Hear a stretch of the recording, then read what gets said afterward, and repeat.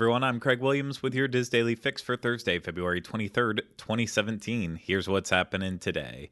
First up, prices have now gone up for all three 2017 Disney dining plans. The new prices are effective immediately and are as follows. The quick service dining plan for adults is now $48.19, an increase of $1.85, and for a child it is now $20.88, an increase of 70 cents.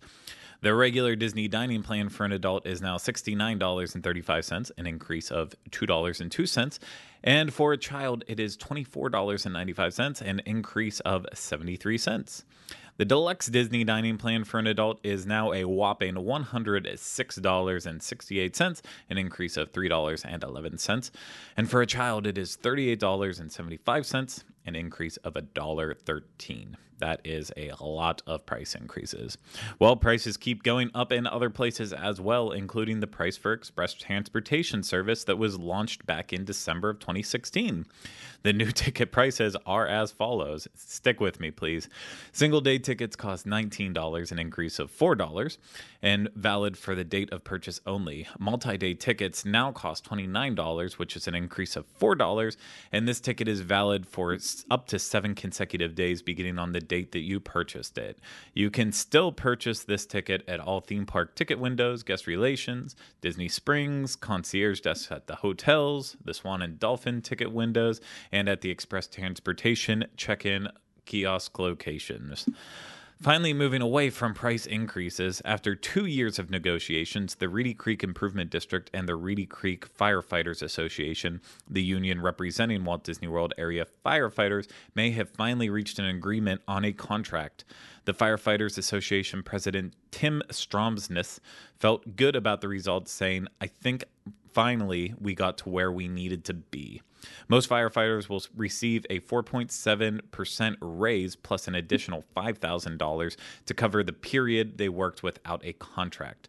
Additional money for health insurance is still in the question as both sides meet with insurance providers, and the agreement still needs to be voted on by firefighters, then approved by the Reedy Creek Board at their March meeting. Now, over on the Diz, today's featured article comes from Catherine Walsh as she compares the Food and Wine Festival at Disneyland versus Walt Disney World, including crowd sizes, atmosphere, and obviously the food. You can find this article and more over at wdwinfo.com. Trending on the boards today is a thread on our Disney Cruise Line forum entitled Opening Day Pricing 2018 Part 2 May/September Magic Wonder Dream Fantasy that was started by our moderator Aquadame.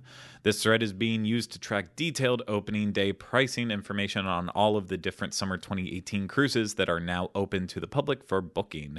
Join the discussion at disboards.com to get an idea of pricing, and if you're looking to book any of these or any other cruises, request your code quote at dreamsunlimitedtravel.com.